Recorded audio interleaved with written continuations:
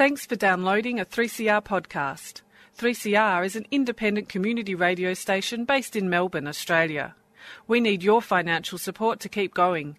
Go to www.3cr.org.au for more information and to donate online. Now stay tuned for your 3CR podcast. And a very warm welcome back to Solidarity Breakfast. A left response to the major developments in capitalism. What they trade in is not wheat. They trade in famine. A little dose of revolutionary optimism. I think it's really important to sort of express solidarity globally. It really is a deal by corporations, for corporations. The union forever defending our rights. Down with the black leg. If you think the ABC's left wing, don't listen to this program. Solidarity Breakfast, 7:30 to 9am Saturdays, 3CR 8:55 AM, streaming and 3CR digital, podcast or audio on demand. And of course, the website solidaritybreakfast.org.au. Solidarity forever. And good morning. In the studio today is Annie and Kim. Hello, Kim. How are you? Good. I hope everyone's having a lovely morning. It is a beautiful weather, actually, in Melbourne, but we shouldn't be that specific because, of course, as the introduction says, you can listen to Solidarity Breakfast in the future. And maybe it won't be such lovely, glamorous weather as it is today. Over the last week, we've you particularly have been off to the 2015 Marxist in Australia conference, haven't you? Yes, I've been very busy this week, actually. Lots of left-wing events. That's right. And we're going to cover some of them. And we were lucky enough to speak to three of the key speakers. And today we feature Amira Hass, a pro-Palestinian Israeli journalist who's been living for 20 years in Ramallah. I found it a very impressive conversation. She's got a lovely voice as well. Yes, and just absolutely fascinating to speak to someone like that up close. Yeah, that's exactly right. And also gives more perspective. It gives you an idea that actually Israeli politics as well as the Israeli population is much more complex than is generally passed to us in the sort of two-dimensional cartoon-style conversations that we get on mainstream media. I think so too, and also the fact that Amira is really also a product of radical Jewish tradition and... That's right. Yeah, it's fascinating, absolutely fascinating. And later on at 8, we're going to, of course, have Marcus Harrington's Rank and File, his wonderful dip into the working class struggles of Australia as they are happening at the moment. And at 8:20, Kevin Keeley's This Is the Week That Was. Like to take a cement fix, bigger standing cinema. What would a more just Australia look like? This is the question being asked by Overland's Fair Australia Prize. Sponsored by the National Union of Workers, entries can be poems, short stories, essays or a piece of art, and there is a $5,000 prize for each of those 4 categories. Maybe you'll be inspired to pen a poem about what a fairer system of taxation would look like, or create a sculpture expressing a country with no carbon footprint. Entries close April the 19th, and all winners will be published in Overland. For more information, check out overland.org.au. Share your ideas about what a more just Australia would look like. Overland is a 3CR supporter. When you wake up on the sea, be sure to think of me and you. You think about paint and you think about blue. So you get out your pens. Fantastic. Modern technology, of course, you'll all be tapping away on your PCs and apples. If you're a writer, it's an apple, apparently. We shouldn't do advertisements, but one of my daughters, she went off and bought herself an apple because it works, she says. Oh, that's why I had to buy an apple, unfortunately. That's a terrible thing to say, especially since they're twice the price. But anyway, before we get on to the guts of the program, first we've got a little bit of local news, and that was about the thousands of people that gathered at Flinders Street last night calling for the stop of forced removal of Aboriginal communities in remote Western Australia. And you were there, Kim. Yes, it was just fantastic. And they managed to shut down the city for so long, and we completely brazen and courageous about it as well. And we're like, yeah, we're going to shut down the, CBD until, they're kicking our communities out. But I think that there were at least 5,000, I would say at least 5,000 people there. And I ran into quite a lot of people from 3CR. I ran into Marcus and had a wonderful chat with him. Also, Amira Hass was at the rally. Fantastic. Taking pictures, being a journalist. Yeah, fantastic. Absolutely great. And can you tell us about some of the speakers? Were they in the previous rally, which was about a couple of weeks ago? There was also, or maybe, well, it was actually probably only a week ago, but it feels like an awful lot of time has passed because so many different things have happened in terms of left voice, vocalisation of dissent over the last week. But the last rally, which was actually a live cross on 3CR at the Sewer Show on that Friday, there were a lot of impassioned speeches. The mic was put around to different people who had a lot of things to say. Was that the same as that last night?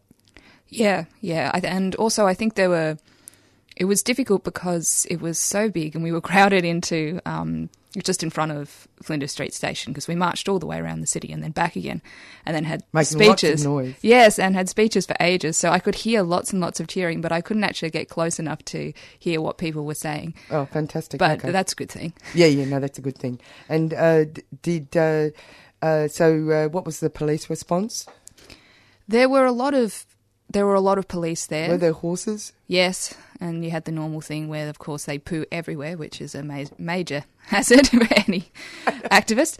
But they just kept kind of building up, but they didn't end up, as far as I know, they didn't end up attacking anyone. No. They seem to be practicing crowd control, and which is different from the critical response people. Whenever the pajama men turn up, you know you're in trouble. Yes. And there's just another little bit of news I wanted to bring up, which, of course, that's just going to be a building campaign, basically, and it's being pushed by the Warriors Against Racism and, of course, key players in the, what is it? It's FNL, no? First Nations Liberation. I'm getting my letters in order. I'm sick of the letters. I think, eventually what's going to happen is we're going to have a whole paddock of all the alphabet letters, vying for attention. Alphabet soup. But anyway, before we go on, there's another thing I wanted to mention, which was the government has decided that being constantly harassed by the Greens movements, different environmental groups, especially I think Lock the Gate, stuff like that, is really having a dent, placing a dent in the federal government's plans to basically turn Australia into a great big mine, basically, I think, and the destruction of the environment is obviously making its way even to the farmers, etc. When the farmers and the Aboriginal people are actually collaborating with each other, then I guess the government should be looking at its own policies. But it's decided that what it's going to do is institute an investigation into Greens groups like Friends of the Earth to investigate their eligibility for tax-free status, which is fascinating. It's kind of reminiscent of the Americans getting rid of their gangsters, in inverted commas, by charging them with tax fraud, right? Because they couldn't get them for murder. But so they've obviously decided, the Australian government's decided that they're going to go the bureaucratic method of trying to limit the effectiveness of Greens groups. And they've tagged it as saying that it's all about jobs. So here are green groups getting, environmental groups getting tax-free status, and they're endangering jobs. It's absolute rubbish. It's like when they know that there's all these huge companies that are avoiding tax. There's that as well. But I think that you could make a case for charging the government with environmental vandalism. I think so too. I think, in fact, maybe that's where it will go. But the positive side of this, of course, is that it means that the environmental groups like Friends of the Earth are actually having an effect. The government doesn't do this unless you're actually having an effect. Okay, and so the other thing that was interesting was that the Institute of Public Affairs, which is the lobby group that most influences the federal government's policies. It's a lobby group, believe it or not, a think tank. They helped set up the Liberal government initially. That's exactly right. And there's a whole range of things that, in fact, they're worth an investigation in themselves, so we might actually follow that up. Kim. Well, they also have tax-free status, apparently, and because they're a not-for-profit organisation. Charity for the rich. Yeah, but they're not going to be investigated, which is, pretty bloody interesting if you ask me.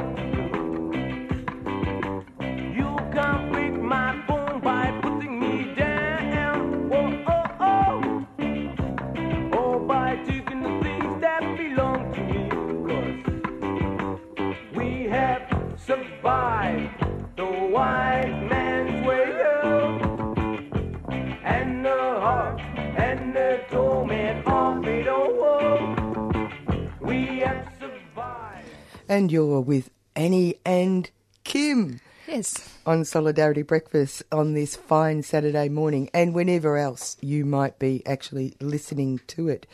We're going to move on to our conversation with Amira Haas, that extraordinary person who is a poster girl for journalism. And she has something to say about journalism, which may be of great interest to all of our listeners. Amira Haas, I'm a journalist with the Israeli paper Haaretz, and I live in the occupied Palestinian territory. I live now in the city of Ramallah, and I've been living among Palestinians for the past 22 years. Yeah. I was wondering what drove you to the Palestinian cause.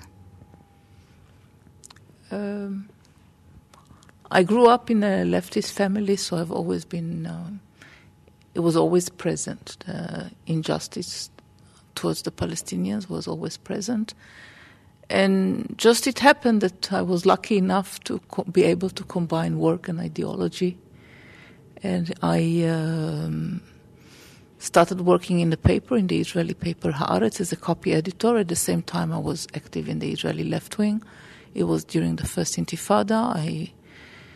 I was a volunteer with the Workers' Rights Group, which mainly concentrated on rights of Palestinians, Palestinian workers. And that's how I got to know more about, to get to know Palestinians, Palestinian workers, trade unionists.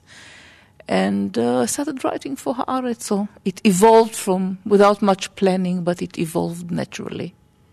A lot of people would be quite unaware of the Israeli left.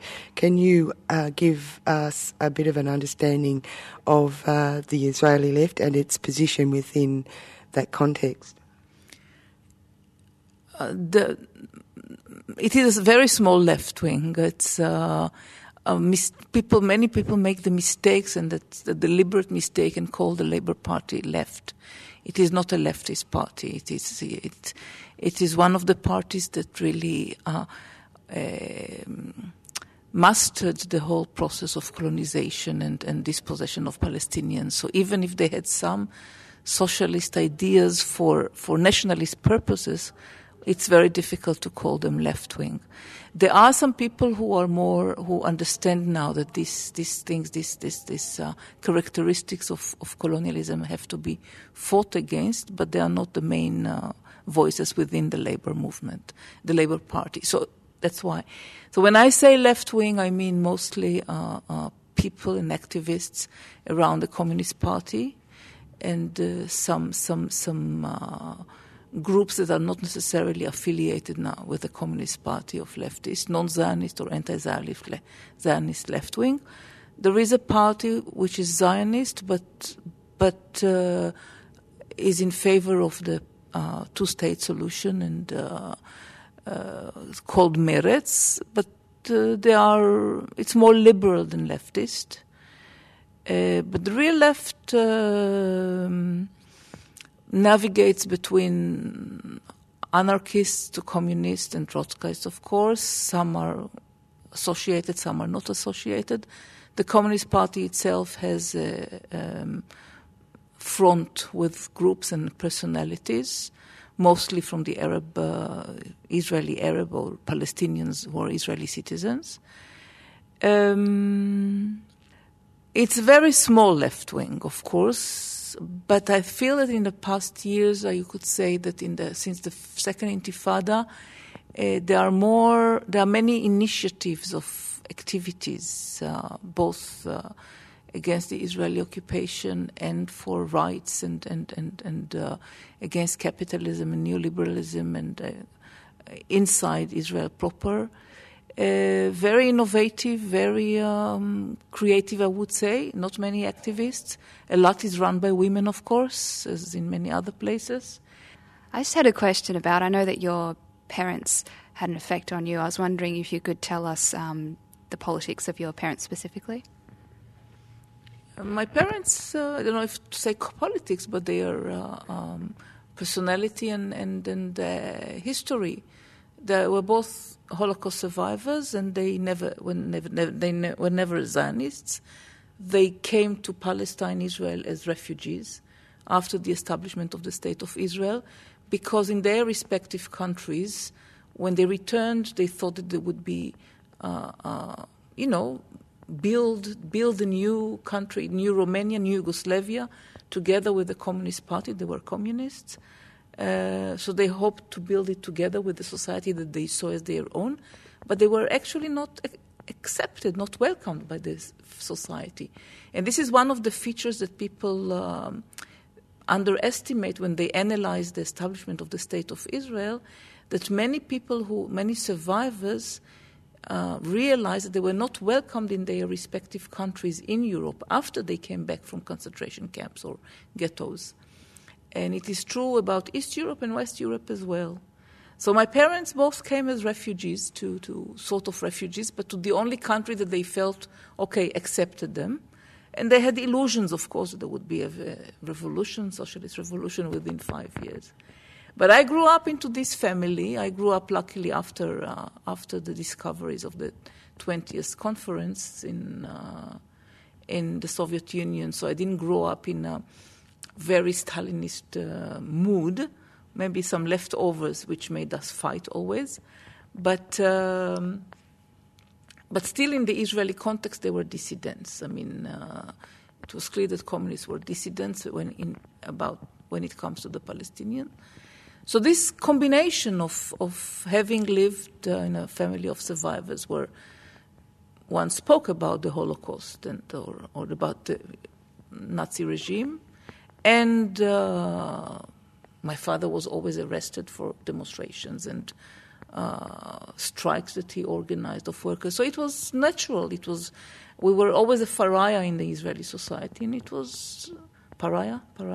We were a pariah in the Israeli society. So it was normal. This was a normal reality that I grew into. I was wondering, what are the main day-to-day struggles of the Palestinians that you live with? There are the struggles against forced evictions, similar to what I hear is happening here. But I must say that in our case it gets more attention, or international attention. So there are struggles against eviction and against the growing theft of land within the 67 occupied territory. There are similar struggles within Israel proper, mostly of Bedouins. There are the struggle for economical equality within Israel, of Palestinian citizens of Israel, against racist attitudes, racist legislation. things that I follow not as a writer, not as a journalist, but as friend of people and as a citizen. There are struggles for freedom of movement that I'm very much involved with, because I can say that for the past 23 or 24 years, I've seen how there is a growing legislation against Palestinian freedom of movement. And I feel that I noticed it before the Palestinians did, because they thought it was temporary, and I could see that it was one of the Israeli main tools of repression. As a whole, I would say that there is the fight against the Bantustanization of Palestinian society that I follow in my writing. There's been a lot of discussion around how Israel has become more and more economically connected to its militarisation and exporting its military expertise. Yeah. And connected to that is creating the sense of danger, continuous danger. Can you talk about that? Yes, when we ask ourselves how come Israel did not use this golden opportunity in the beginning of the 90s and had a real peace agreement with the Palestinians based on the two-state solution, this is one of the main explanations, because as a very important strata of Israeli society felt it didn't pay off. This important strata of Israeli society is closely connected to the continuation of occupation, because the occupation and the permanent need to contain a rebellious population is the laboratory for Israeli weapons and Israeli security expertise and military expertise and intelligence expertise, which is being sold all over the world. We know that the ties that Israel has with the United States are not ties it's not a favor when America pays money to Israel. It is a very, very tight security contacts and security connections between the two that maybe we're not even aware of how big it is and how sophisticated it is. So, yes, we see that in the past 30, 40 years, this Israel has become a major exporter of military expertise. In the past, there were many other more civilian branches of expertise, and now it is very clear that this is military. And the same strata or the same class of people that benefit directly from this situation are those, the military are those who are regarded the experts, the objective experts, who say that we have to perpetuate the situation of occupation, etc. Only once they are out of it and they become civilians, they become civilians and they very important in the politics or economy, do they start talking about how dangerous the situation is. But as long as they are in uniforms, they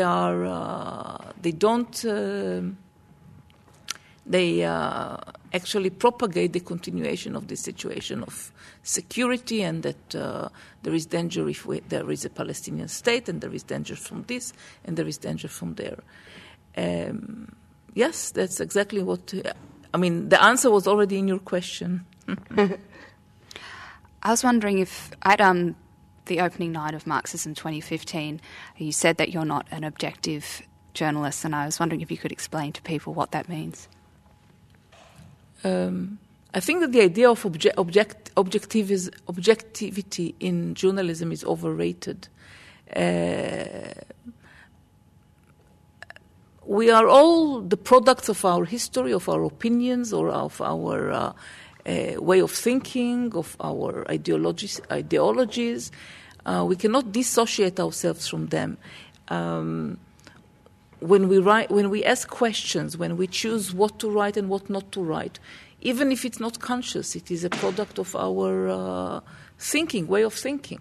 If I have 5 hours a day to work on a subject, or 8 hours a day, and I have 2 subjects to choose between, I cannot work on both. The very choice is not objective. So people mix objectivity with accuracy, with honesty, with fairness. No. And I do have my opinions, and I'm against the occupation, and I'm against repression. So when I write about matters of occupation or aspects of occupation, I'm from the start. I want my readers to know that I'm against it. On the contrary, I think that those who hide their opinions they are cheating the readers, not us who say that we are not objective. Objectivity also has become, in jargon, like neutrality. And when you are neutral vis-a-vis power, it means that you are with power, with the stronger party against the weaker party, or with the oppressor against the oppressed. This is so obvious. So neutrality is a very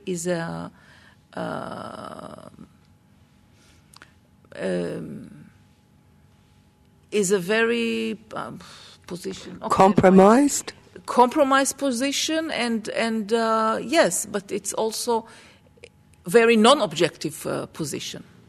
Neutrality. Yeah, I couldn't agree more. Yeah. Very false.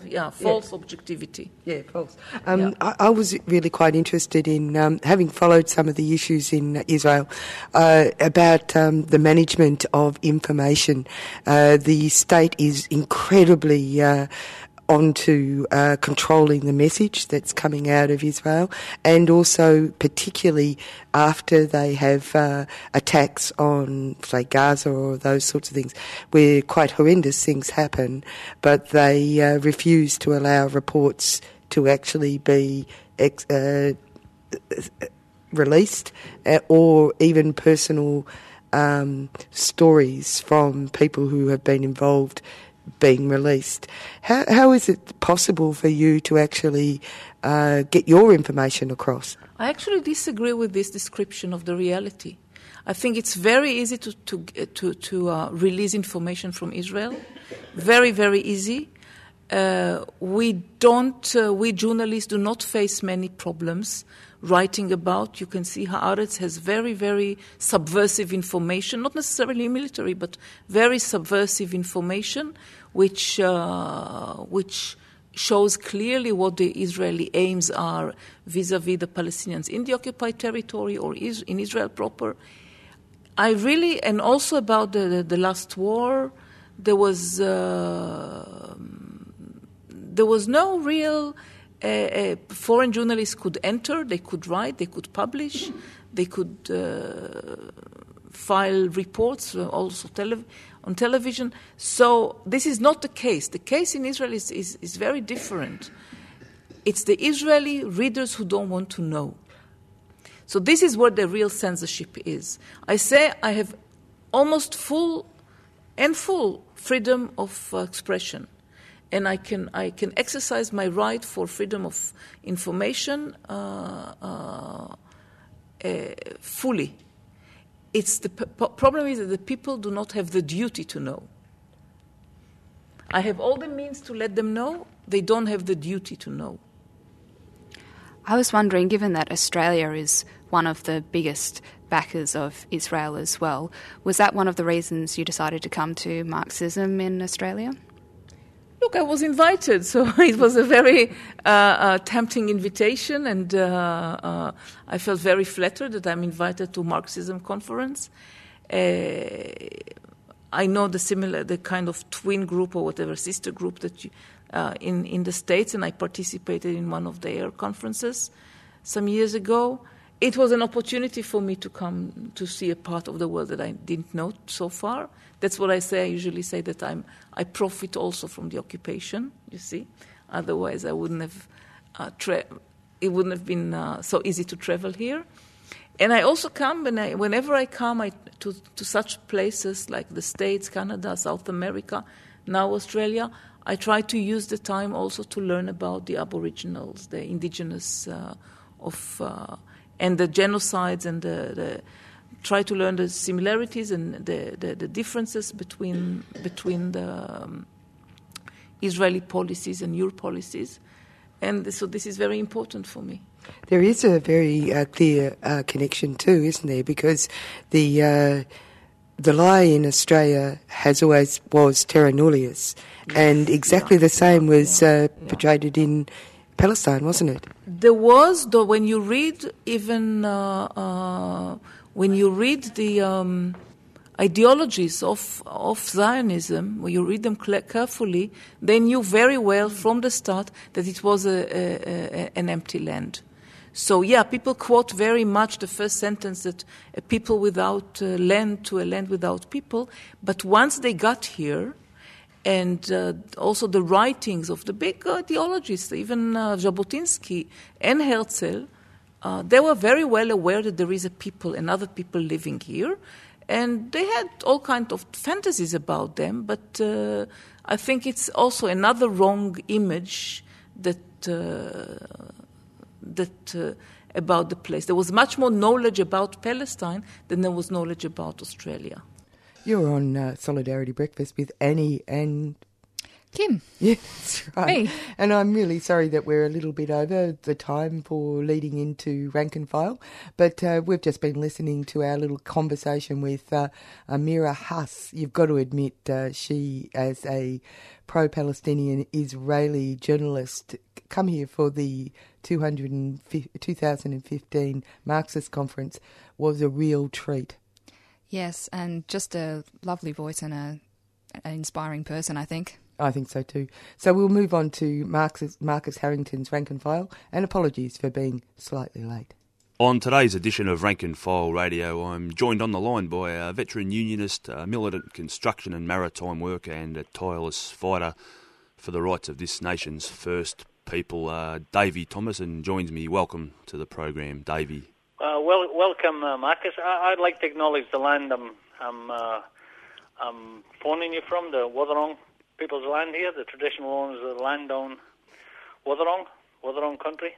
Okay, and this morning we're broadcasting from the land of the Wurundjeri people, the Kulin Nation. Of course, we should acknowledge that it is stolen land. Okay, as an active member of the trade union movement over many decades, not just in Australia but internationally, could you firstly introduce yourself to the listeners, Davey? Well, my name is Davey Thomason. I'm a Shetland Islander. My people are the Vikings. I am also connected to the Picts, on my dad's mum's side, and I also acknowledge my Scots, the Scots who come to Shetland as well on my Tulloch side. Okay.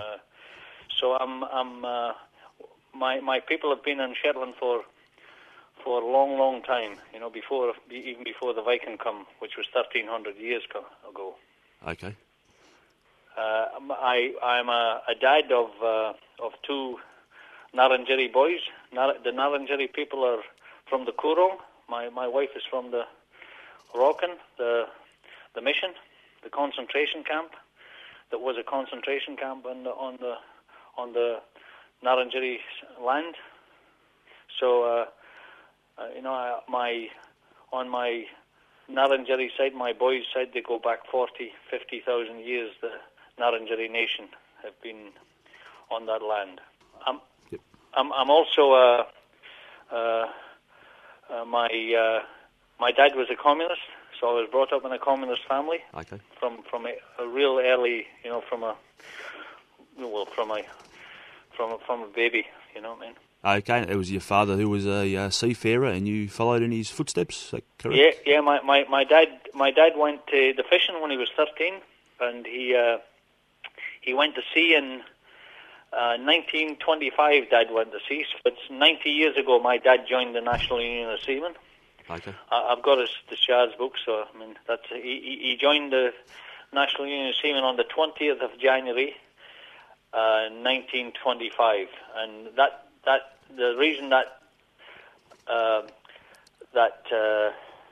date sticks in my head is because it also is the date that we acknowledge the first public hanging in Victoria, which was the 20th of January. That was, so it really stuck in my head, that, you know. Okay, it was of course Tana Minaway and Morboy Hina who were executed at the RMIT University site, and there's been a long campaign to have that hanging publicly recognised with a monument.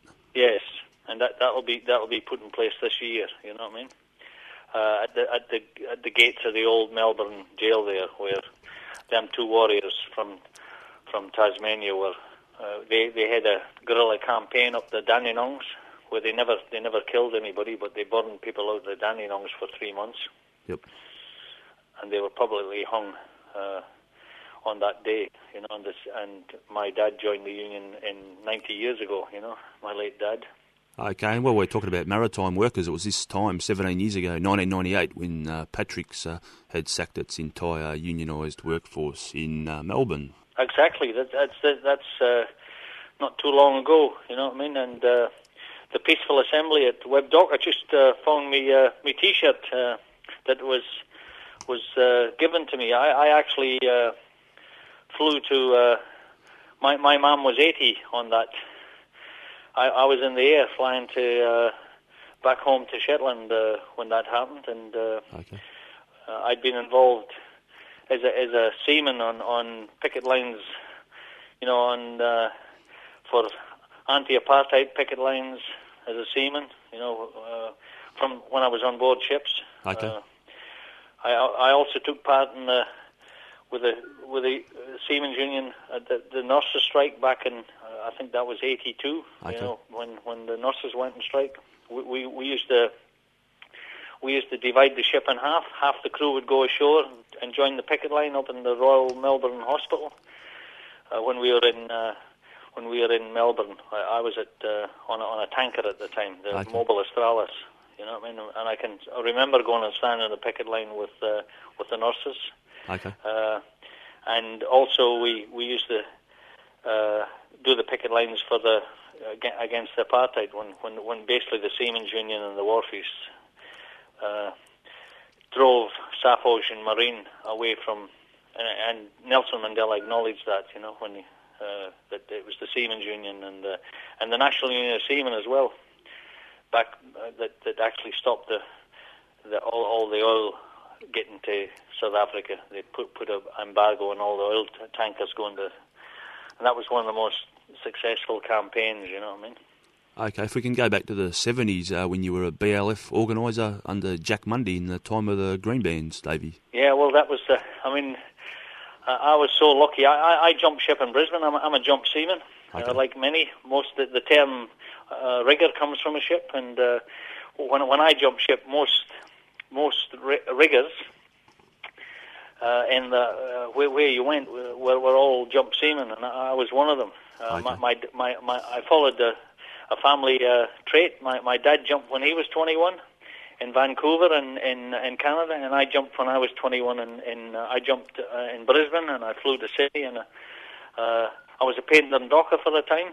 That was my first. I was a dockie, and then I became a rigger on the Opera House. My first, and that's when I met Jack Mundy. I met Jack Mundy when I was on the Opera House, and then I became a delegate on the Sydney Hilton, and it all really. They asked me, Bobby Pringle, the late Bobby Pringle, the president, asked me to become an organiser, and for a time in 1972, I was the youngest organiser in the New South Wales branch. I'm also a life member of that branch. That was given to me by pinned on my chest by the last really elected secretary, the late Jones, and Jack Mundy. They pinned it on me on my chest at a commemoration of the battlers from Kelly's Bush, the upper middle class women who had protected the Kelly's Bush in Hunters Hill, you know, which was the first recognised green ban in the world. You know what I mean? That was, you know, that inspired everybody. You know. Okay, and just before you mentioned the Sydney Opera House, and of course there was a famous campaign on that site which saw the workers place the construction of that building under workers' control when they effectively sacked the management. Well, the first That was the first one. That's the one. The inspiration come from the Upper Clyde shipyards, from Jimmy Reid, the communist, convener of the Upper Clyde shipyards. When the workers were sacked, they refused to take the sack, and they occupied for 9 months.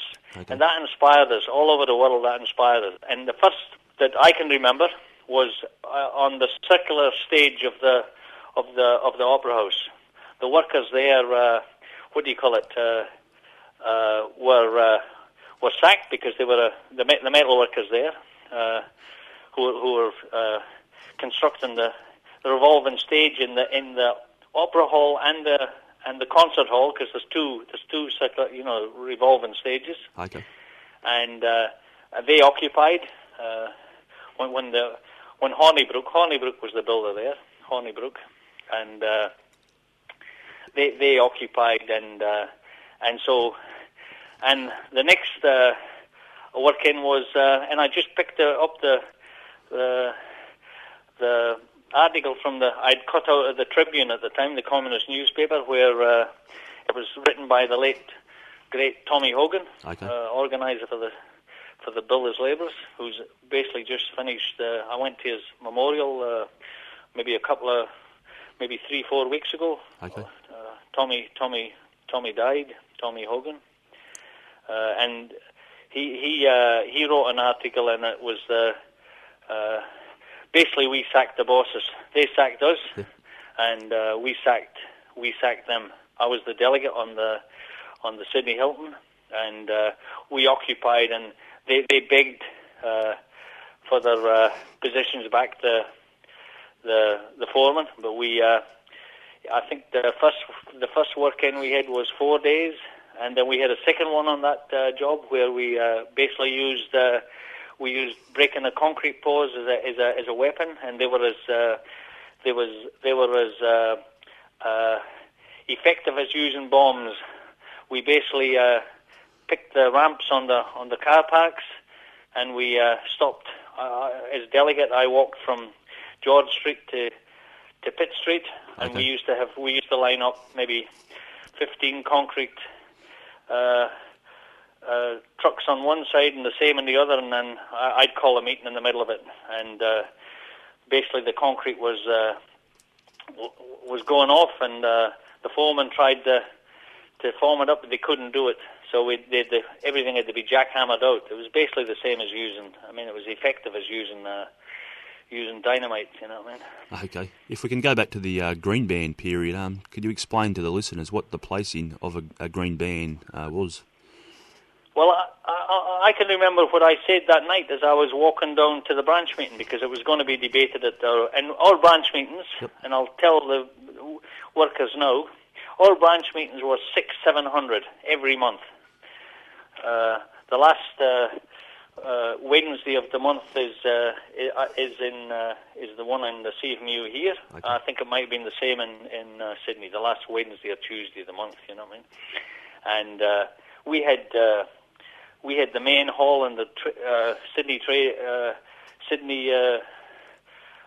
and Labour Council. We'd have the main, and we had 6-7 at every branch meeting. I mean, it was the biggest debates and opposition, because we had what Gallagher's were. They were the Marxist-Leninists. We were in the Communist Party, CPA, okay. And there was Socialist Party members there we called the Moscow Liners. The Moscow Liners, the Peking Liners, and we were the Communist Party. We were independent of both Moscow and China. You know what I mean? Even though we are inspired by what happened in, obviously, the Communist Party here was formed just after, the revolution in the Soviet Union, and also I've always been inspired by Mao. You know what I mean? Okay. But we had debates, huge debates, and I can remember I want to just remind workers and people who listen to 3CR that to protect the environment, we got to unite with all different classes. Because I can remember my statement as I walked down from the Hilton Hotel as I was walking down towards and this is what I said. I said, what the fucking hell are we got to do with them upper middle class women in the North Shore? And that was my mindset when I went into the branch meeting. Okay. And it was Jack Mundy who pulled us all into line. He said, we work 8 hours, 10 hours, 12 hours a day on our workplace. We try to get the safest workplace in the world. And what we got to do is we got to have a clean environment. And it was Jack Mundy's foresight that actually and changed my mind, because it was the greatest step that workers took, was putting the environment before the jobs, because it inspired a worldwide movement. Petra Kelly, the founder member of the German Greens, the biggest Green Party in the world, Petra Kelly said when she heard what happened, and it gave her the idea of uniting workers with people who were going for the protection of the environment. And that's what happened at the end. The links we had with Redfern was with the Redfern Koori community. Okay. Bob Belair, Gary Foley. Gary Foley was a BL. He was a BL at the time. That all linked in with it, because if we don't protect the environment, if we don't support First Nations people here, we are destroying the environment. That is our main link with the environment, is protecting and walking in solidarity with First Nations warriors here. And you've been listening to Rank and File Radio on 3CR 855 AM. Tune in next week for part 2 of the interview with Davey Thomas. And I've been the presenter of the program, Marcus Harrington. You're listening to Radio 3CR, and I am Associate Professor in History, Claire Wright. And you're back in the studio with Annie and Kim. And we've got a few events, haven't we, Kim? Yes, we do. Do you want to go first? I think yours are a bit... Yeah. Well, there's a film called Frack Man. It tells the story of accidental activist Dane Patsky and his struggle against international gas companies. He's part of the Lock the Gate campaign, and as you might have heard in the earlier part of the show, it's quite clear that the Lock the Gate campaign, which is basically, in lots of ways, the left, in the guise of Friends of the Earth and people of that nature, lending their experience to a more conservative group of people in the Australian population as they defend themselves against large corporations. This is a major, major development in the political landscape of Australia. Anyway, if you want to know more about the inside story, you should be going to see Frack Man. It's going to be shown at the Nova at 6:30 p.m. on Wednesday, the 22nd of April. And, of course, it is a fundraiser, so they'd love you to go there, not just to be educated and informed and wallow in the immensity of a good documentary about something that is actually happening in real time in your own state. So if you go down there to Nova, Wednesday the 22nd of April, 6:30 p.m, you can do advance booking. I'll do this slowly so that you can, and I'll do it twice. So it's www.tuggg.com/events/15247. That's www.tuggg.com/events/15247. And but you can also just go down there. That's 6:30 p.m. Nova, Wednesday the 22nd of April. If you want to know more about it, frackmanthemovie.com will get you that information. I've got some more. I've got lots of them. I've got things about These Machines Cut Razor Wire 2015, music fundraiser for the Asylum Seeker Resource Centre. Now, you know, of course, that These Machines Cut Razor Wire are a very nice reference back to Woody Guthrie with his wonderful guitar. This machine kills fascists. Jeff Lang, Kavesha Masala, Les Thomas Band, Little Feat, they're all going to be there at the Ding Dong Lounge, 18 Market Lane, Melbourne, the Ding Dong Lounge. The Market Lane's just up at the top of Collins Street. So it's Cajun Creole cuisine will be available. That's at 6 p.m, Sunday the 26th of April. So you could have a very nicely arranged week if you decided to go to those two events. If you want to know more information about the fundraiser for the Salem Seeker Resource Centre, then 03 9514 4599. That's 9514 4599. And Les Thomas is organising this event. A very, very nice fellow, I'll have to say. Now we're moving on to This Is the Week That Was. A week Solidarity Brekkie team listener when, as we celebrated one of our great religious events, the opening of the footy season, the big blockbuster game was a one-sided battle between the corporate Cowboys and the injury-riddled Tax Tyros. Not only riddled with injuries, but short of replacements, having delisted thousands of key position players, a game in which 0.00000 something percent is a massive winning score. Being the percentage technology giants, for instance, pay the tax tyros, but as Giggle, so called because, well, it's obvious they giggle all the way too, via the tax tyro bypass, as Giggle said, we are not opposed to paying tax, we are opposed to being uncompetitive. And how would you become uncompetitive? By paying tax. With that, the tech giants decided to giggle or Google this strange word, TAX. Nothing. Doesn't exist. Says there's no such thing. Hang on, try TACKS. Let's see. Oh, that's ridiculous. Why would we want to give all sorts of sharp little pointed thingies to the government? The blockbuster promotion kicked off Monday when the Fairfax media happily reported its rival, Lord Rupert of Wapping's Empire, paid a crippling 4.8% tax on cash flows or 10% on operating profits by siphoning lots of money off to its New York parent. Well, Lord Rupert obviously feels a commitment to his US of the UN of the US of the world homeland, which became his homeland for the very purpose of improving his tax arrangements. So why attack poor Lord Rupert for achieving what he set out to achieve? And anyway, his True Blue Aussie Big Supremo brackets temporary, because with Lord Rupert they're all temporary, Julian Clock, the tax department, said Lord Rupert complied with True Blue Aussie law. Well, they all do, which probably says something about True Blue Aussie law, but more particularly it's the least we would expect, because readers of Lord Rupert's news he wants us to get know he is a stickler for law and order, lock him up and throw away the key. So the last thing he'd want to do is break the law himself. That was P1 in the Fairfax paper that morning, but Lord Rupert gave us the news he knew we wanted him to give us. Yet another exclusive expose of evil Islam, terrorism in our midst. Jihad Star Chamber screamed across P1 of the Wapping Sin.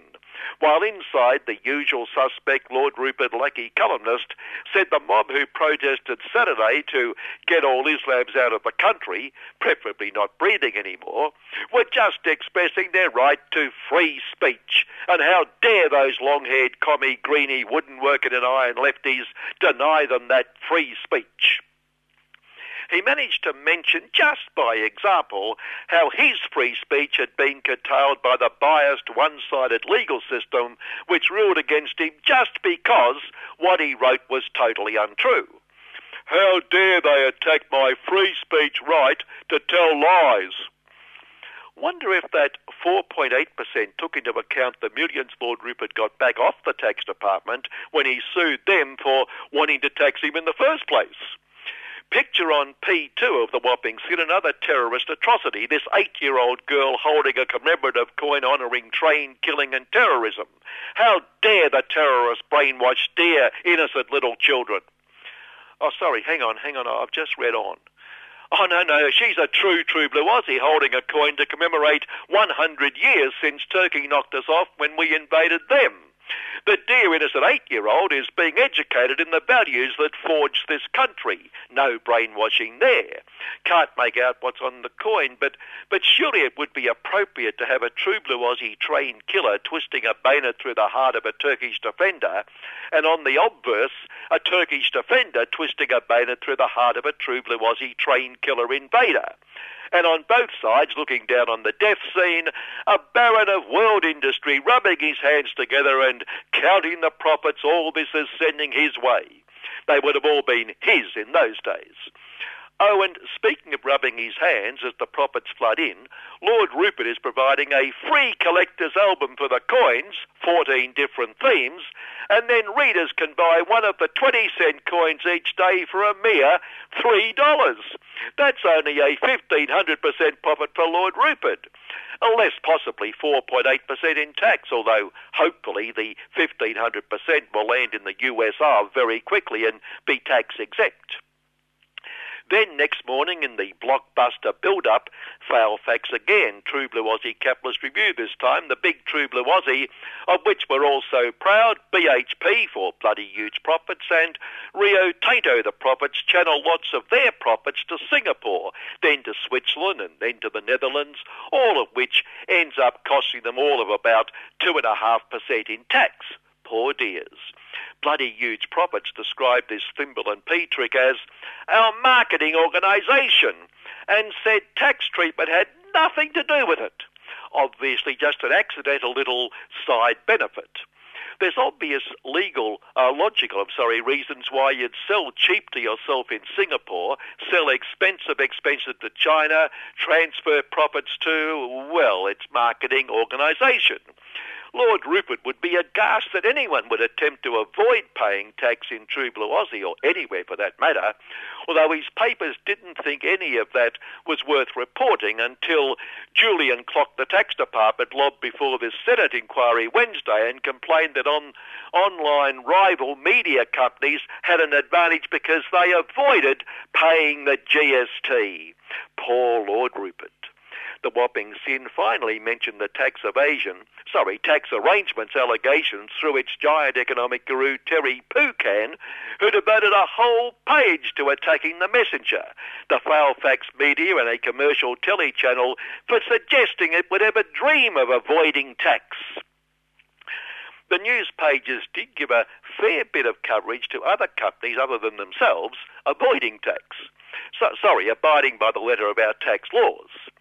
The Big Four world accounting firms who advise the law-abiding corporate giants about the letter of our tax laws then faced the inquiry. In fact, last year the government commissioned Price as High as Possible Waterhouse to advise it about the very tax arrangements Price as High as was advising its clients to exploit. Utilise or whatever. And in the inquiry we heard its spokesperson have an "oops, that's not what I meant" moment when she mused on "when we make the laws." Well, these inquiries love a bit of honesty. And anyway, hands up anyone who thinks the inquiry will lead to all this lot actually paying tax. After all, that would obviously be not abiding by the letter of our tax laws, given that not paying tax is law-abiding. The law-abiding good corporate citizens made a compelling case for not being harassed by this parliamentary waste of time. Collectively, Lord Rupert spoke for them, we constitute a very small percentage of the population.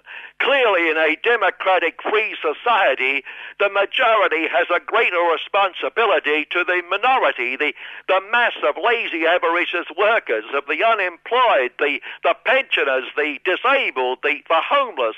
Might I say, through no fault of the minority, the sick, the uneducated. These people have a responsibility to compensate for both revenue shortfalls and necessary cuts in government spending.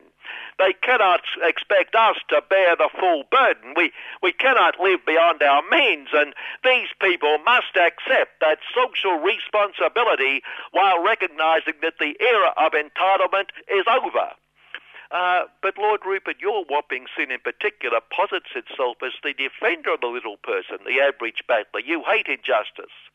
Certainly, and nothing I have said changes that. I am the strongest supporter of little people. After all, I'm not that tall myself. Early in the week, Lord Rupert's whopping sin did cover matters of tax, the sundry chambers of prophets telling us tax is killing them and must be reduced, and retirees, whom Lord Rupert cares so much about, could be forced onto the pension if they lose tax credits on dividends.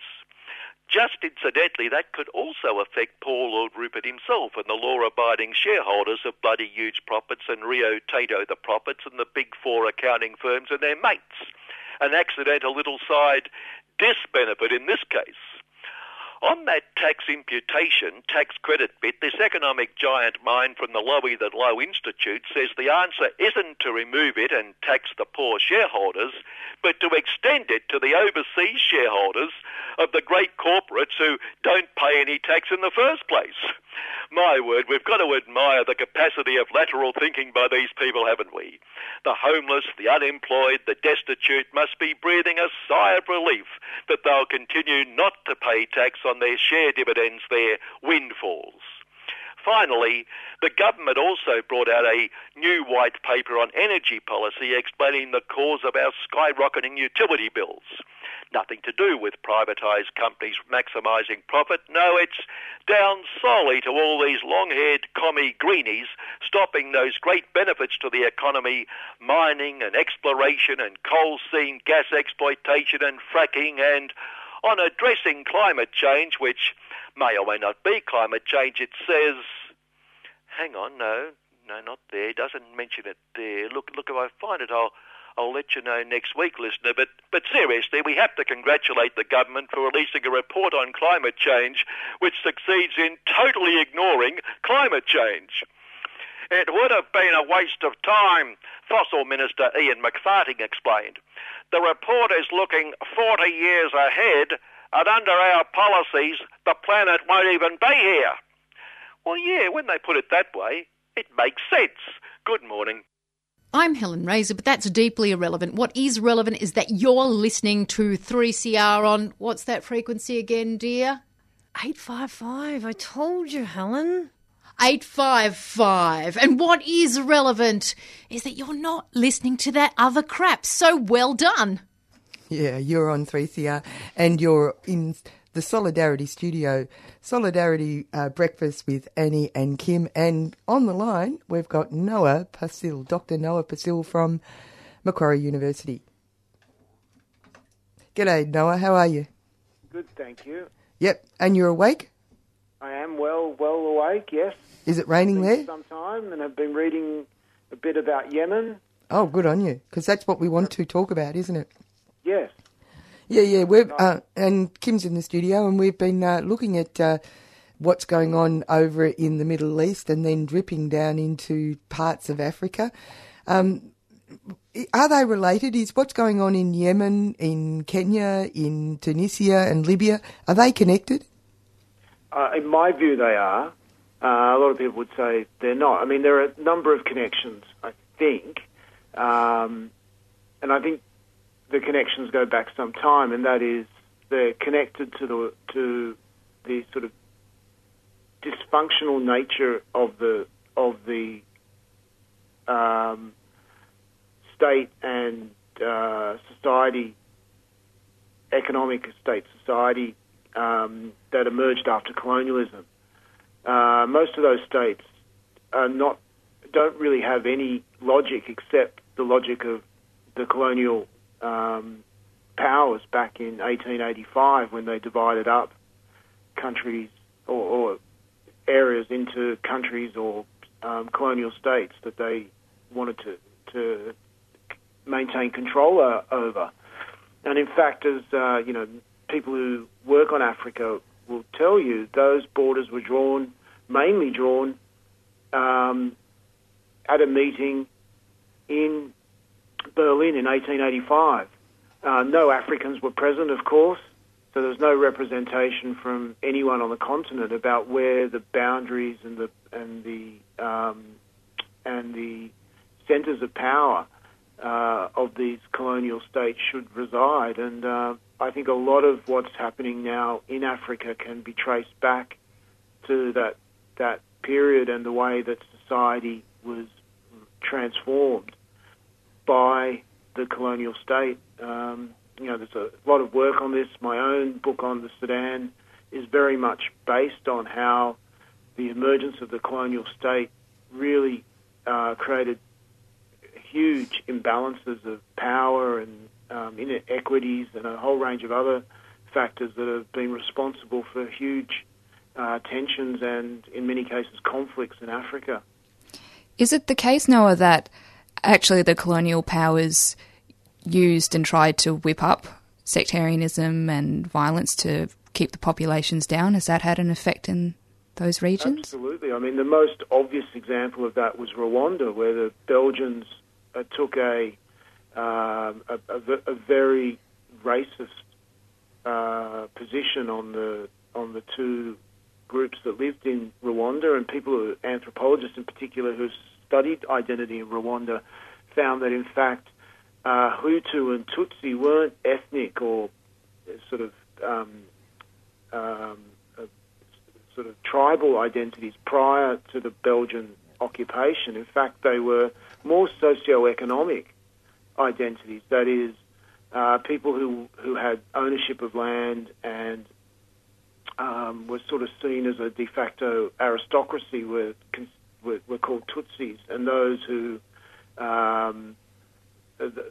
didn't and were sort of more transient were seen as Hutus. And what the Belgians did was they enforced those, and prior to the Belgian occupation or colonialism, those identities were very fluid. That is, people married up or down, or their wealth changed, and they were very much like class identities. There wasn't a huge amount of social mobility, according to some of the anthropologists who have studied Rwanda, but there was some. They weren't hardened identities in the way that they became under the Belgians, who issued citizen cards and identities and forced Hutus and Tutsis into different ethnic categories. And they gave the Tutsis privileges over the Hutus that had never existed before. And that's where a lot of that tension between Hutus and Tutsis arose in Rwanda. And the long-term effect of that was the horrific events in 1994. If we go to Tunisia in this last round of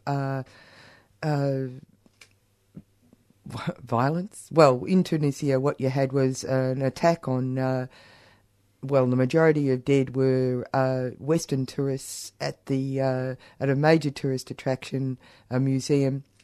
Now, of course, Tunisia is called the beginnings of the Arab Spring.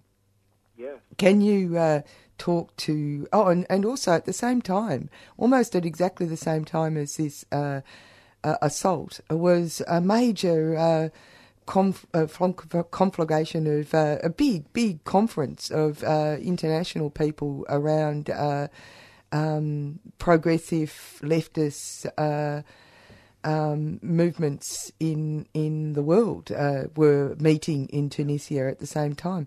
Is there any what's going on there? Why was that? What was happening there?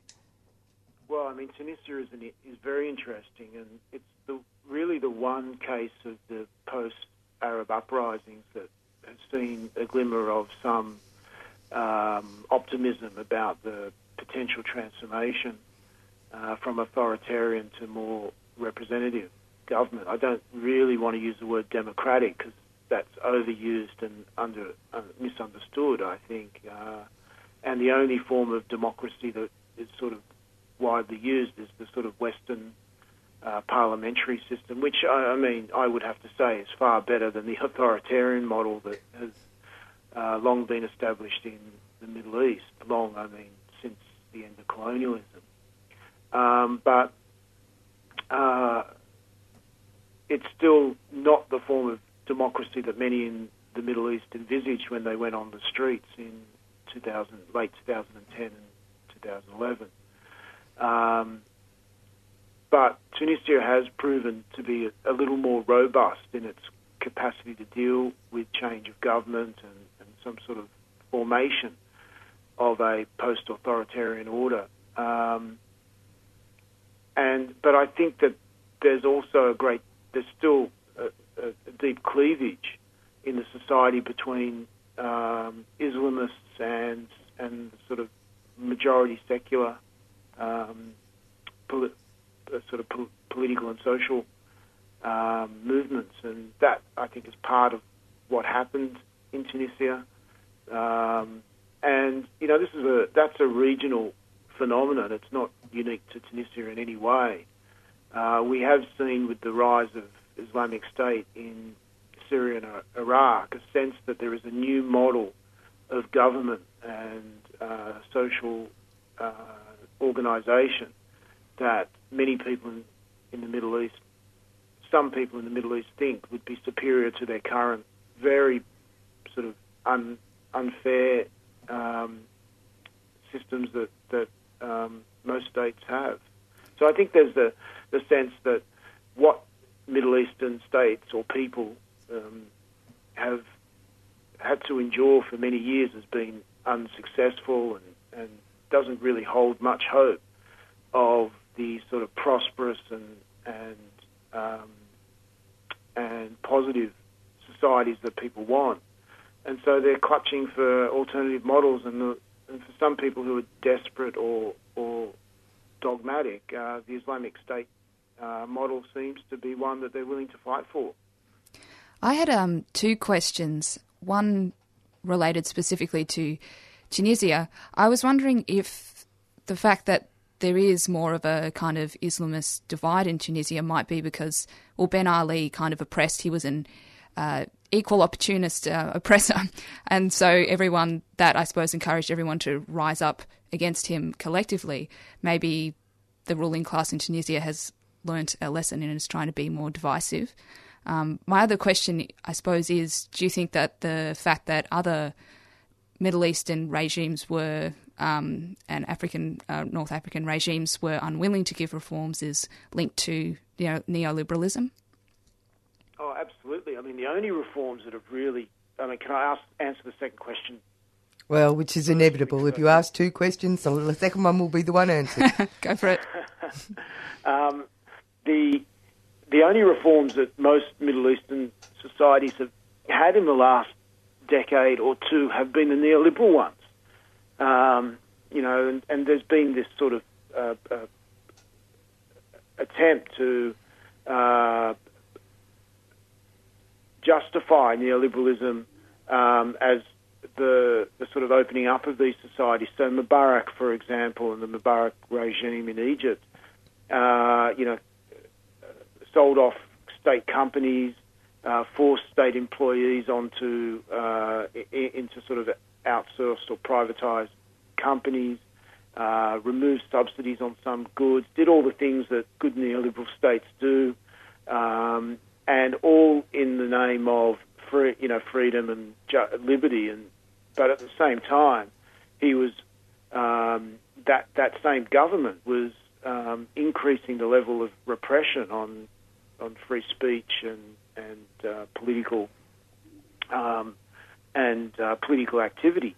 Except, I would say, and this is one of the irony. Well, so now to answer your first question, I think what we've seen in the many parts of the Middle East over the last 20 or 30 years is a sort of real opportunism around Islamist movements, and that is Tunisia is a good example of where Ben Ali favoured Islamists in the 1990s, late 1990s, and for a number of years in the early part of last decade, in an attempt to weaken the rising leftist opposition to his government and especially to the trade unions.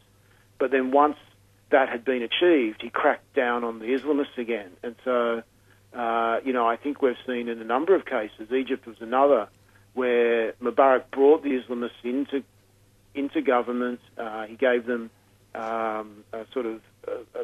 privileges in setting up programs on the state television and sort of himself becoming more Islamically oriented in his sort of speech and the sort of policies that he would allow, including economic ones that have freed up a lot of space for Islamic capital to sort of move more freely into areas that had once been dominated by a very small clique of members of the aristocracy. He also allowed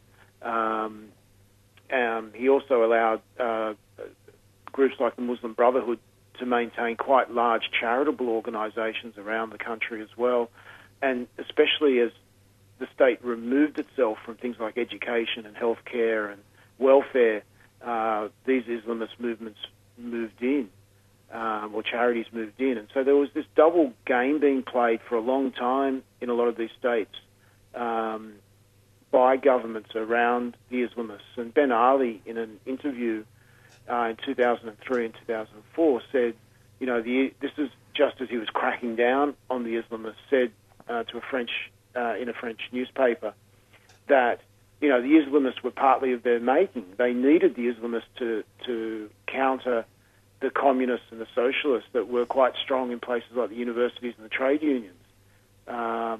So he admitted that, and I think a lot of people who work in this area would agree that governments have been very, very Machiavellian in the way that they've used Islamist governments both to sort of weaken the left and any progressive movements, but at the same time to sell the idea of Islamist terrorism or the danger of Islamist takeover to the West to maintain their own sort of authoritarian support for authoritarianism.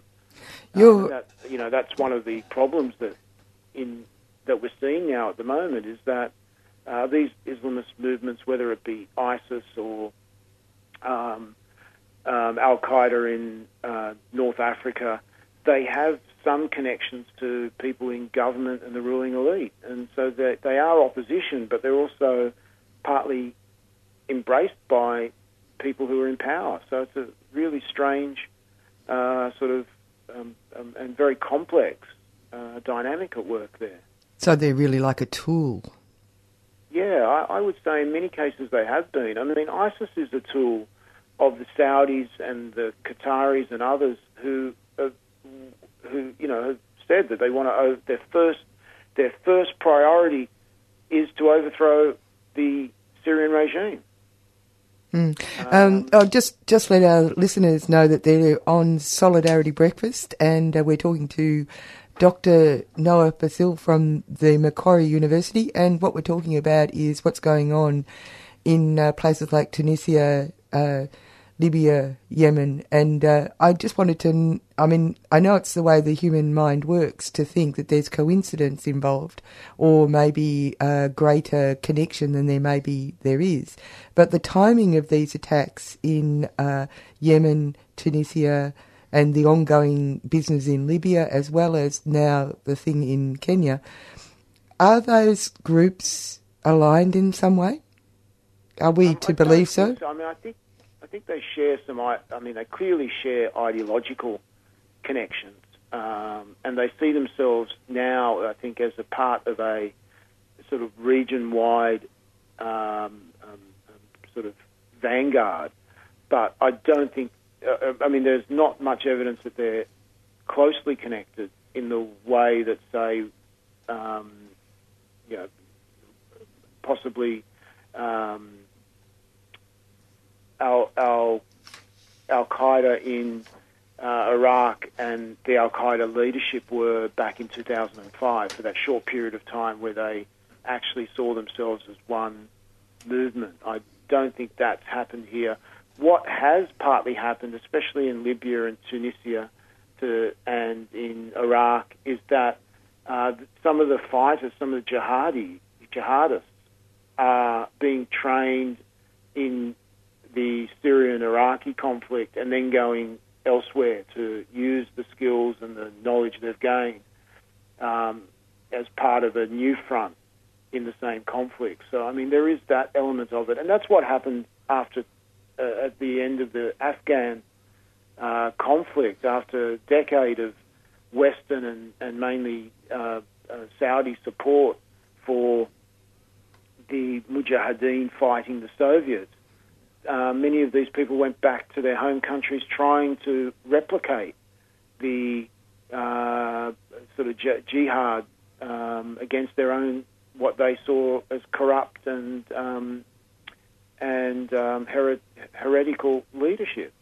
And to some extent, I think there's a little bit of that at work at the moment, with Syria, Iraq being the hub of a new training sort of system for global jihadism.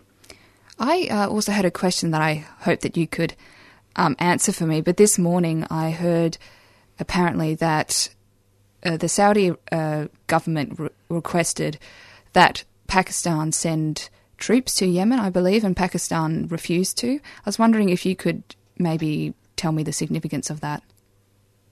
Well, the Saudis have decided that they're going to take leadership, and as the leading country in the Gulf Cooperation Council, which is the sort of group that all the Gulf countries are a part of, and which is mainly a sort of economic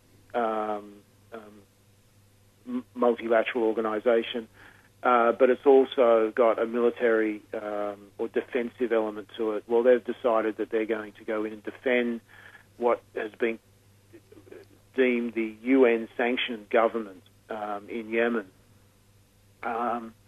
Now, the way that the Saudis, and I think, we've seen this over the last decade or two, what has largely happened is that very complex conflicts around power, access to resources,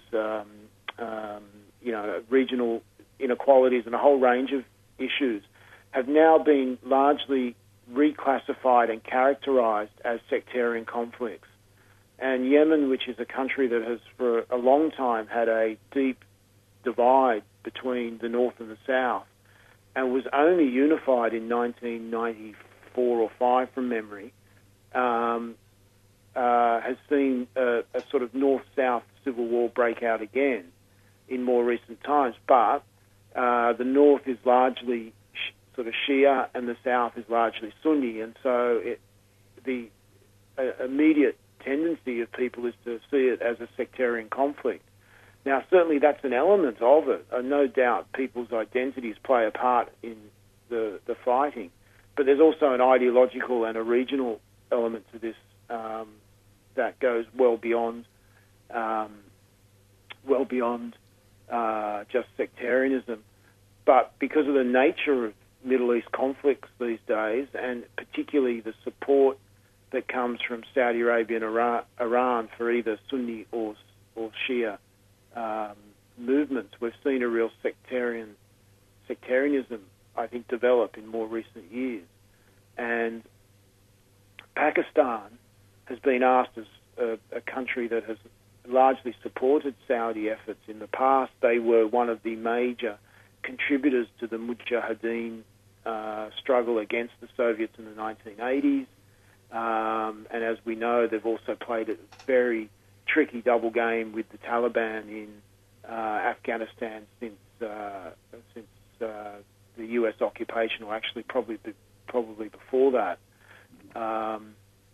And that has a lot to do with Pakistan's own sort of identity as Islamic State, and very complex politics in that country as well, which I only know very superficially. But the one thing I have read is that Pakistan, whilst the majority Sunni country, has a sizable minority of Shia in the country, and I think the hesitancy amongst the Pakistanis to join a sectarian conflict in Yemen is that it could provoke sectarian tensions in their own country, which is a very unstable one to begin with.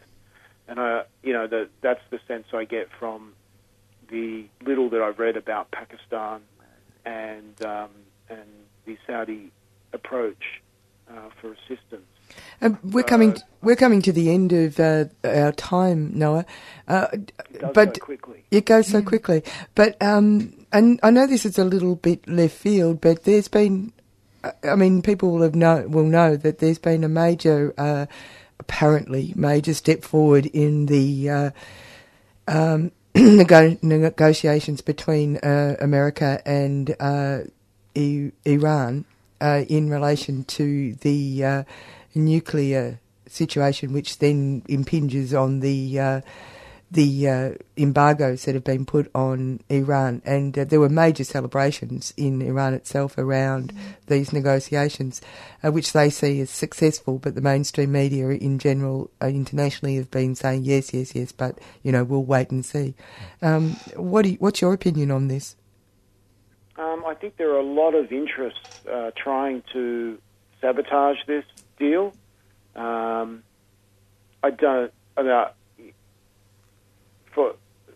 Especially in the US, and Israel, Iran needing an enemy like Iran is very important for justifying continuing military and arms build-up, which is a very profitable industry for large corporations in both countries. I was just talking about this the other day. The recent research done in the US indicates that up to 70%, or somewhere around 70% of all manufacturing jobs in the US now has some relationship to the military-industrial complex. Now, that's a huge figure that, the manufacturing sector in the US is almost entirely related to arms, the sale of arms, and the build-up of arms. And, for all the criticisms of Barack Obama, I think one of the things he has tried to do is to reorient US politics a little bit away from its reliance on and its control by the military-industrial complex. I don't think he's had a huge amount of success, but that is one thing he's tried to do, and building bridges with Iran and removing troops from Iraq. Despite all the ongoing drone warfare and everything else that his government is involved in, were attempts to step back. And now maybe I'm reading him far too generously, but that's the sense I get from looking at the way that he's tried to reorient, as I said, some spending and other priorities of the US government away from the huge amount of money that's been invested in military expenditure over the last decade and a half, which of course feeds corporate profits, and that's why the Republicans, who large donations from these companies, are so keen to continue to see the public expenditure on military arms in the US. So I think that's the backdrop for me. Okay. Of what's going on between US and Iran. My view is that the absence of nuclear weapons in itself is a good thing. So if we can stop Iran from producing nuclear weapons, that's great. When I say we, I mean globally. Iranian people and others see nuclear weapons in the same way as being, ultimately a bad thing for us. But, I support the Iranian capacity to develop advanced technology, because it's part of freeing themselves from the sort of reliance on Western science and economic control. And no, we'll have to finish it there, I'm afraid. We're right at the end. No, I'm sorry. It's fascinating, really. Yeah, it's actually fascinating. It wasn't because I didn't want to hear it further, but we have to leave it. I understand there are other things to talk about, but a real pleasure this morning. Thank you both. Bye-bye. Thank you. Bye. And yes, indeed, we have to get out of here. The Asia-Pacific currents are clamouring at the door. We'll go out with... you've just been listening to Solidarity Breakfast. We've just had a chat with Dr. Noah Pasil from Macquarie University about what's going on in the Middle East. And we also featured Amira Hass, pro-Palestinian Israeli journalist who came for the latest socialist conference, Marxist 2015, that was recently held here. Okay, out we go. You've been listening to a 3CR podcast produced in the studios of independent community radio station 3CR in Melbourne, Australia. For more information, go to allthews.3cr.org.au.